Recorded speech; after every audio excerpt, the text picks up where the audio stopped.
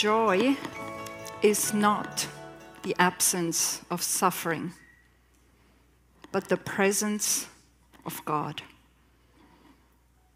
Joy is not the absence of suffering, but the presence of God. This quote by Sam Storms sums up well the mystery we're going to dive into today. The mystery of courage and joy and endurance in the midst of suffering. It makes absolutely no sense apart from one name. I want today's sermon to be firmly grounded in the reality of our world today. We live in a difficult time with many challenges: COVID, mental health issues, housing crisis, climate change, and the devastating consequences of it, wars, and the list goes on and on. On top of that, we experience personal sorrow and grief. As a church family, we still mourn the loss of our beloved Pastor Andy. We are pressed from all sides. Anxiety, worry, and fear infuse our media and our conversations. Cultural values have shifted and have been turned upside down. But in the midst of our generation's unique challenges, and throughout the ages, rings this incredible statement made by a fisherman turned preacher 2,000 years ago, and it is still proclaimed today around the world. Salvation is found in no one else, for there is no other name under heaven given to mankind by which we must be saved. Men like Peter have risked their lives and ultimately given their lives to proclaim this life-giving and revolutionary truth. What was the secret of the early church to make ordinary men and women stand up boldly and fearlessly against the ruling powers to proclaim this truth? As we read the text today, it seemed to me almost that the persecution and suffering was inconsequential to the disciples. I have heard echoes of this astonishing attitude from people like Muhammad and Fatima. No matter what you do to us, we will proclaim the name of Jesus. Or in people like Brother Andrew, who smuggled Bibles into countries where their discovery could have cost him his life. How do you get to this point? Were these superheroes gifted with fearlessness and courage that is way out of reach for us ordinary human beings?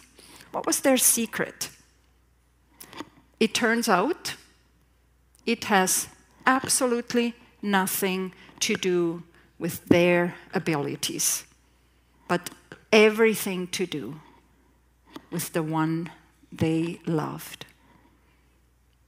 I want to show from this extraordinary story that Heather read so powerfully to us how by first being with Jesus, secondly, speaking his name, and thirdly, praying in his name, made these ordinary fishermen ambassadors for the greatest multi-ethnic international movement in the history. At the beginning of our text in Acts 4, the religious leaders are at it again. The same leaders who had delivered Jesus to be crucified now opposed his disciples, here specifically John and Peter. During Jesus' time, it was mainly the Pharisees, an influential religious sect within Judaism, known for their emphasis on personal piety, their acceptance of the oral tradition added to the written law, and their teaching that all Jews should observe all 600 plus laws in the Torah. But now it's the Sadducees. They were an aristocratic class connected with everything going on in the temple in Jerusalem. They tended to be wealthy, and they held powerful positions, including that of chief priests and high priest. And they held the majority of the 70 seats of the ruling council, called the Sanhedrin. But in truth, they were more like a political party. They were unconcerned with Jesus until they feared he might bring unwanted Roman attention. And because they denied the resurrection of the dead, they strongly resisted the apostles' preaching that Jesus had risen from the dead. They thought they were done with Jesus. They had put all this nonsense aside. But instead, here we have two uneducated fishermen who boldly proclaimed that this Jesus had risen from the dead and was alive. And the miraculous healing of the lame beggar was done in his name. It must have pierced their hearts. They arrested them and brought them before the Sanhedrin, the Jewish Supreme Court, which was the highest legislative and judicial body in Jerusalem. It was a scary thing then, and is now, to be at the mercy of corrupt leaders or institutions. In many countries today, sham trials are held, or no trials at all. While they were trying so hard to silence the message, it says in verse 4, "But many who heard the message believed. So the number of men who believed grew to about 5,000. That is rapid church growth, in spite of fierce opposition. It seems almost their tactics had the opposite result. Now imagine the scene. The highest religious leaders in Jerusalem, no doubt in fancy robes, power on full display. And on the other side, two uneducated fishermen who never made it to rabbinic school, and a former lame beggar healed and no doubt jumping for joy. Certainly an unequal contest.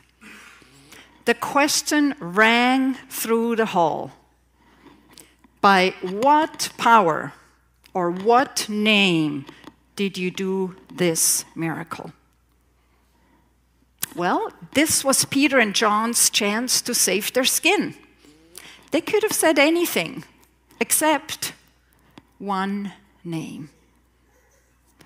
Instead, Peter, filled with the Holy Spirit, said, and I imagine he said this in a loud and clear voice, so there would be no doubt.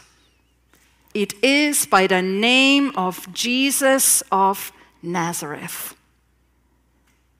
Peter turned the tables, the accusers becoming the accused. The one you crucified, God raised from the dead. The one you rejected has become the cornerstone. He is not dead. He is alive, and he heals and saves today. And then this magnificent statement. Salvation is found in no one else, for there is no other name under heaven given to mankind by which we must be saved. This verse always touches my heart because I have searched many other names.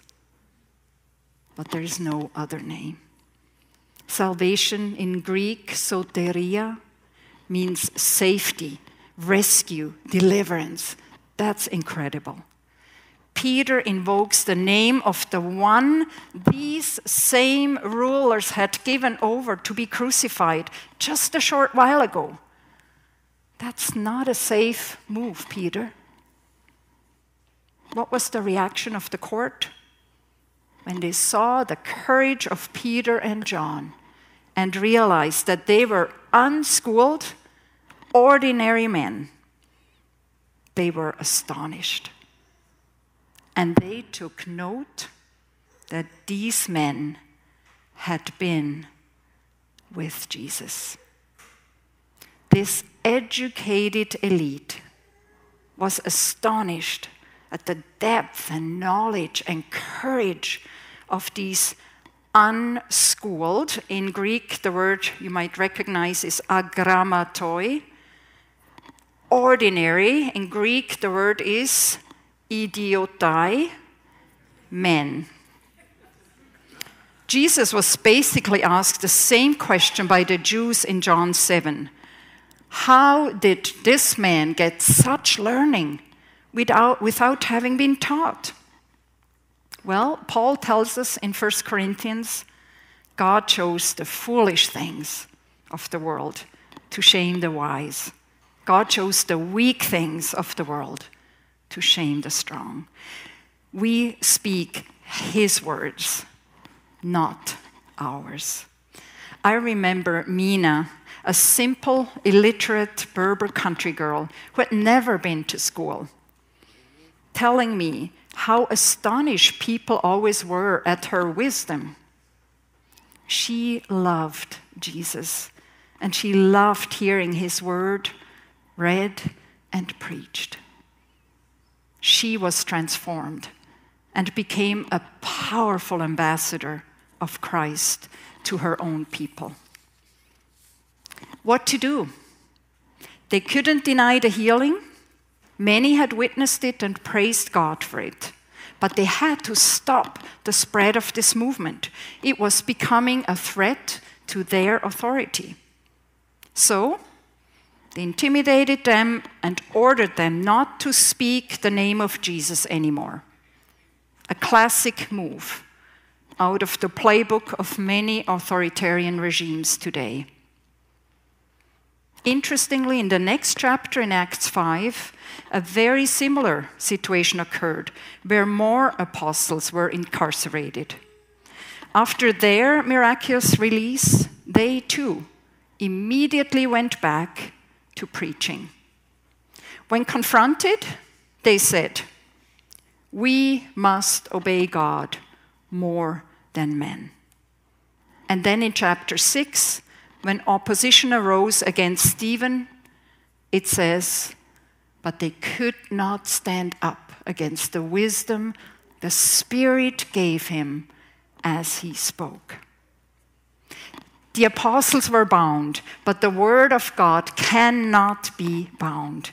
Throughout the book of Acts, we see the growth of God's word in spite of opposition. You can harass, discriminate against, threaten, and jail the messengers, but the message cannot be stopped. Again, the question, were they superheroes? Fearless superhumans? Well, let's check out where they were just a few weeks ago. It says in John, in an upper room behind locked doors, because they were afraid of the Jewish leaders. So, what had changed? The Holy Spirit came, as Jesus had promised, and he gave them his power. It wasn't the boldness of Peter and John, but the Holy Spirit within them. You know, the Sanhedrin was wrong. These were not unschooled men. They were taught by Jesus for 3 years. That is the best education possible. They were schooled by the Master. I love the second part of verse 13.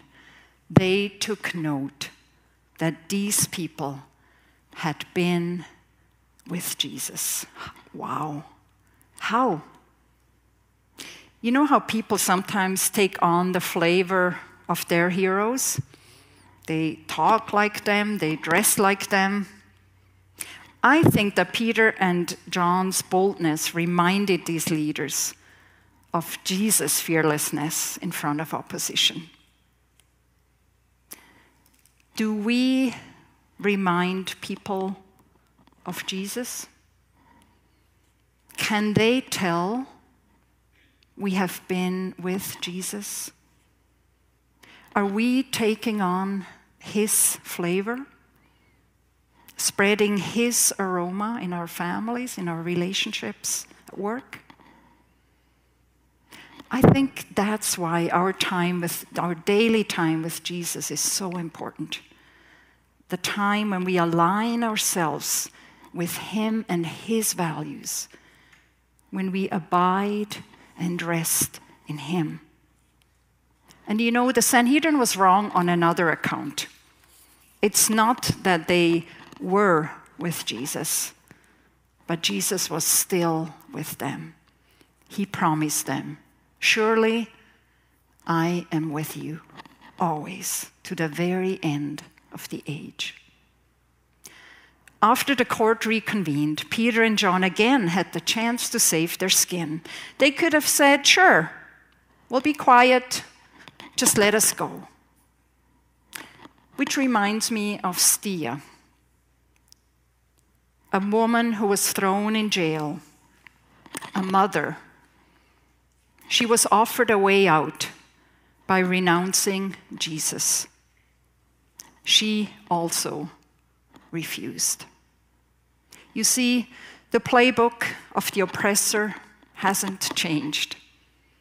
Stia chose jail with Jesus over freedom without him. What was their response? I love their shrewd and brilliant answer. Which is right in God's eyes? To listen to you or to him? You be the judges. As for us, we cannot help speaking about what we have seen and heard. They appealed to a higher authority, the one these religious leaders were supposed to represent. Here we see the beginning of the persecution Jesus had warned his followers about. Be on your guard, he told them. You will be handed over to the local councils and be flogged in the synagogues. On my account, you will be brought before governors and kings as witnesses to them and to the Gentiles. But when they arrest you, don't worry about what to say or how to say it. At that time, you will be given what to say, for it will not be you speaking, but the Spirit of your Father speaking through you. In John 15, Jesus said, if they persecuted me, they will persecute you also. They will treat you this way. Why? Because of my name. In other words, expect it. Don't let it stop you.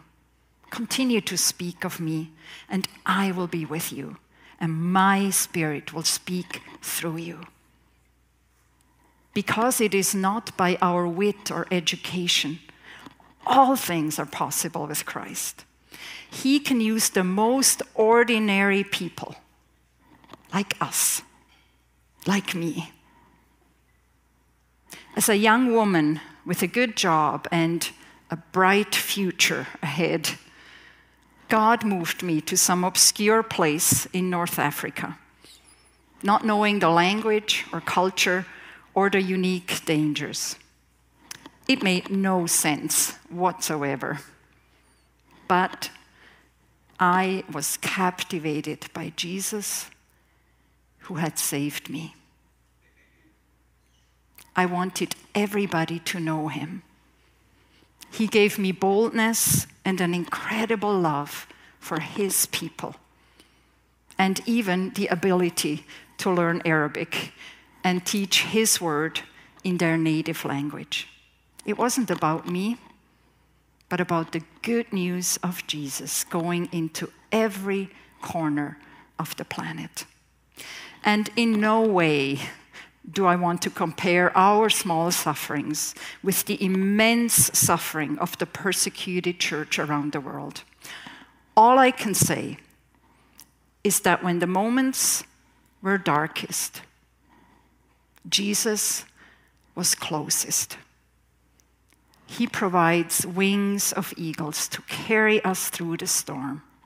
He is with us, and he will never, ever leave us. He is able to do immeasurably more than we can ask or imagine, according to his power that is at work within us. Some of you listening probably are thinking, what an intolerant statement.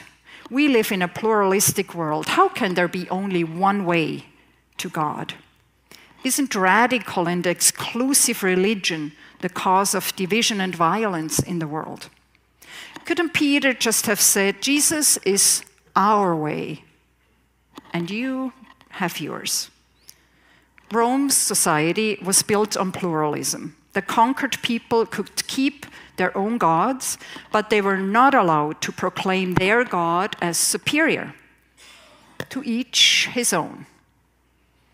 The apostles claim that Jesus was the only way was a direct challenge to the pluralistic worldview then and now. You know, salvation is not an ice cream buffet where you choose the flavor you prefer, but it's about who God says he is and how God says we get to him. Even Jesus asked for another way. If this cup could pass. But there is no other way, because our greatest sickness is the sickness of sin. And sin had to be atoned for. Jesus bore the ultimate pain, the wrath of God, so we could live. It's by his wounds that we are healed. What a Savior. We have all seen the horrendous images of wildfires and hurricanes on their destructive path.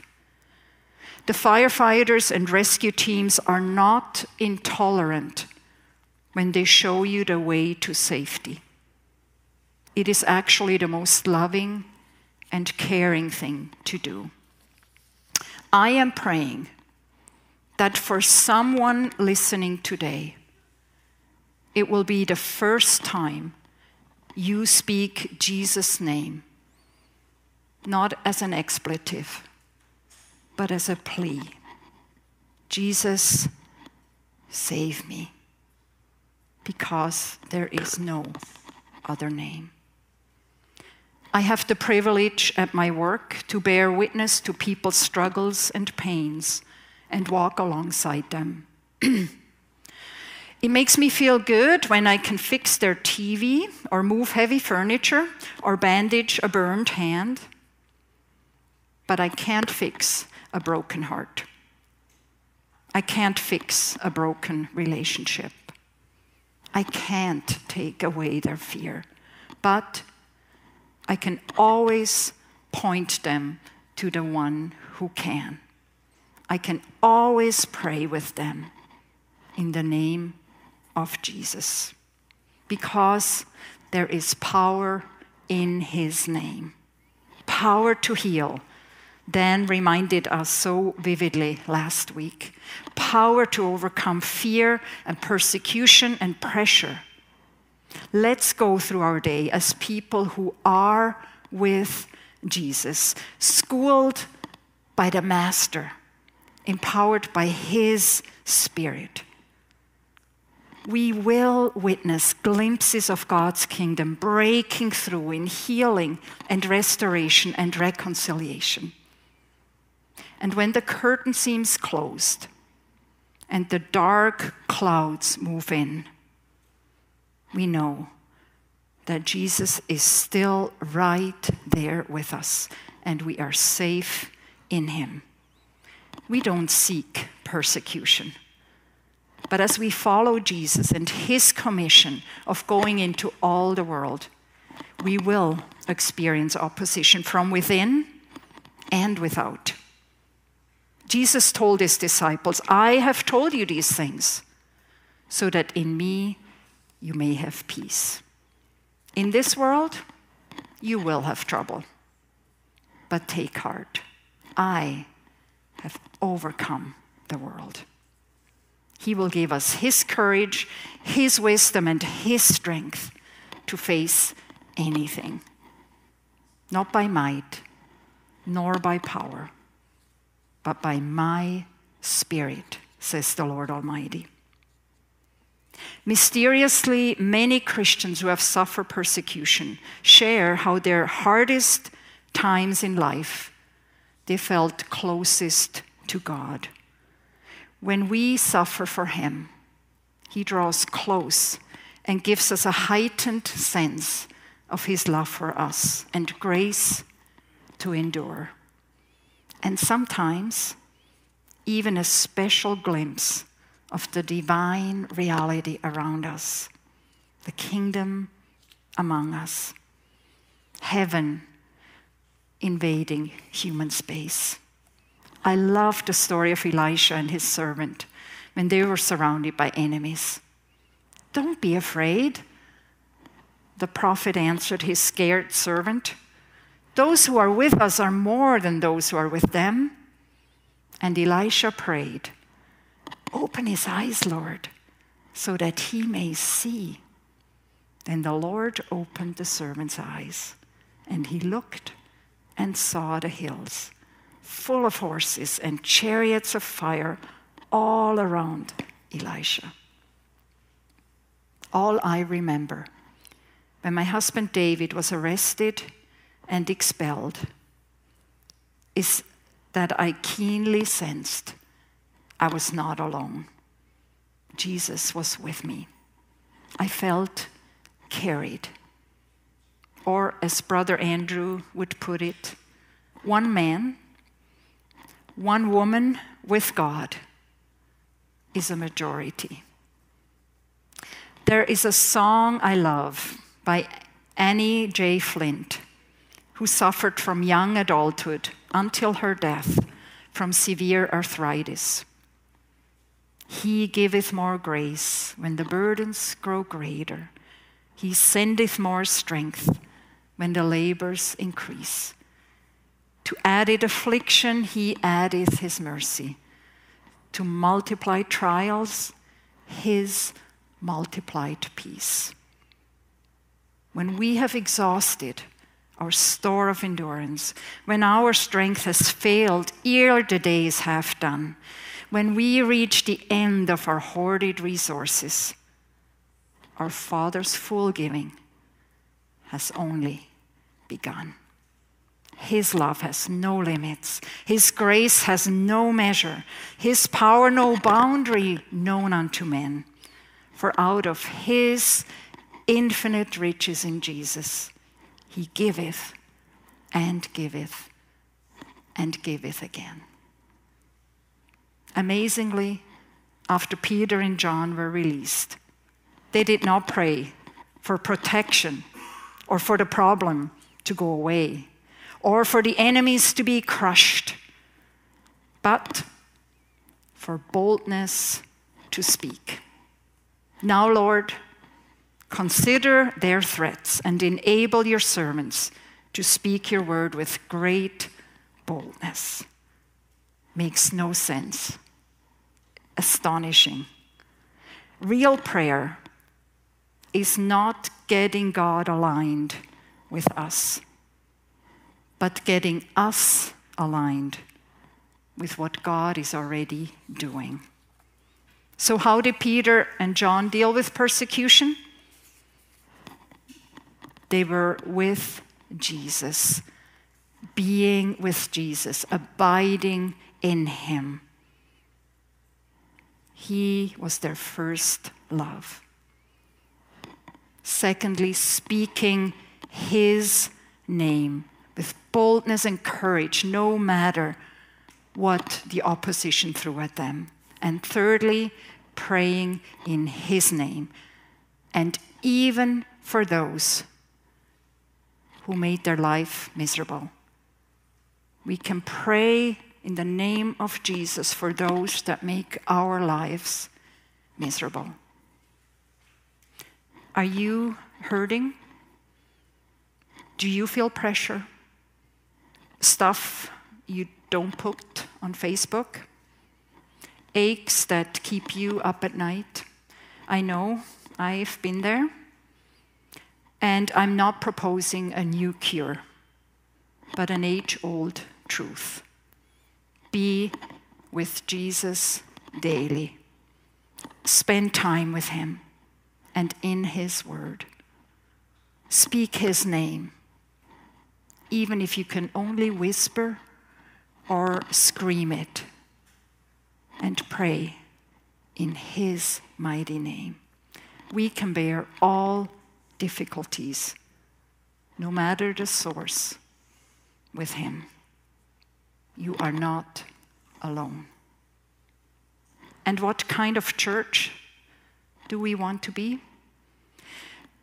I propose a church moving forward in the mighty name of Jesus, not limited by our own wisdom and strength, but unlimited to do more than we can ask or imagine through the power at work within us.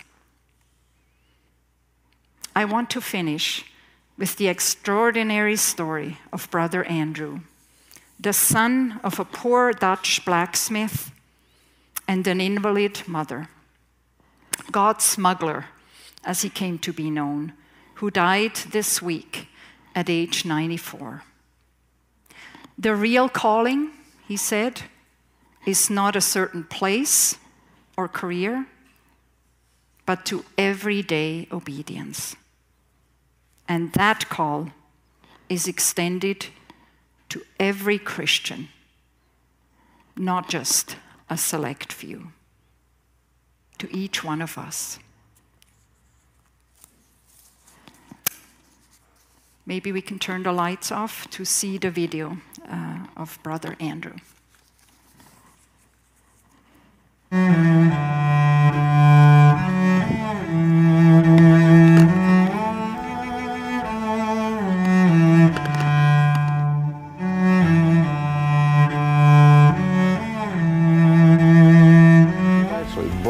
Cover now, have you? You can't smuggle anymore. That's what you think. Oh! I jumped to a conclusion. Yeah. Well, now the first trip across, you just pulled up to the border. Is that when you prayed and said, God, let the seeing not see at that time? Or was that That's what we call my smuggler's prayer when I say, Lord Jesus, when you are on earth, you've made so many blind eyes to see. Now it's the same job for you to make seeing eyes blind, but you've got to do it now. And if he doesn't, then I've had it. I cannot outsmart the custom guards. Just think, when I pull my car in there and I get out to show my papers, I've had situations where they took 4 hours to search. 2 fellows in the front of my vehicle, 2 in the rear, 2 underneath, and 2 standing there to watch the expression on my face to see if I was getting nervous. What can you do? And all the time they couldn't find the Bible? No, I've never lost one Bible in 20 years that I've done.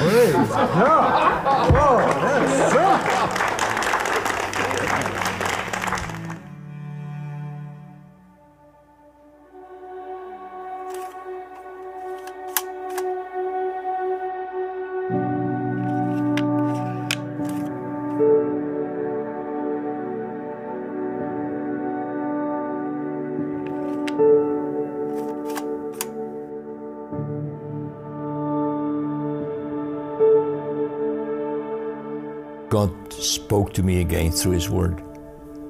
Awake, strengthen what remains, which is at the point of death. Then I understood I have to go to the Christians. I had no idea how to get there. Well, in that one city, okay. But after that, I had no money, no contacts, no language. But something was a burning in my heart. And I said, Lord, yes, but how? I think we in the West, now this is a personal confession, I think we are cowards. We ought to become people of guts and courage and strong convictions, and don't count our lives dear unto ourselves.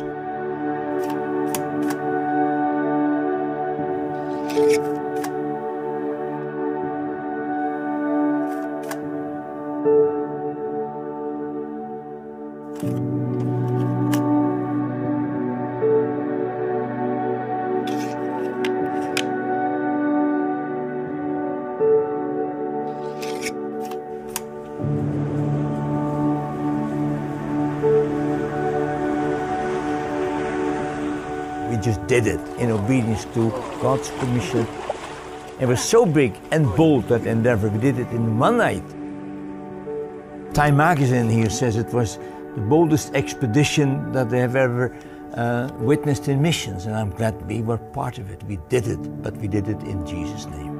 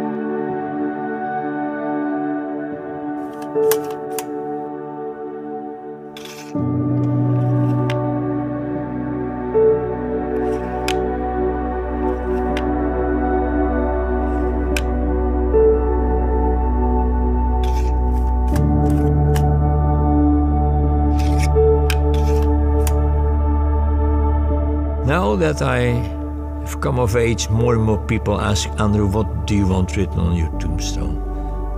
I have options. One of them sounds very pious. He's not here, he is risen. Or another option is, he did what he couldn't. Or, like Oswald Chambers' gravestone, I visited that graveyard in Zaytun in Egypt.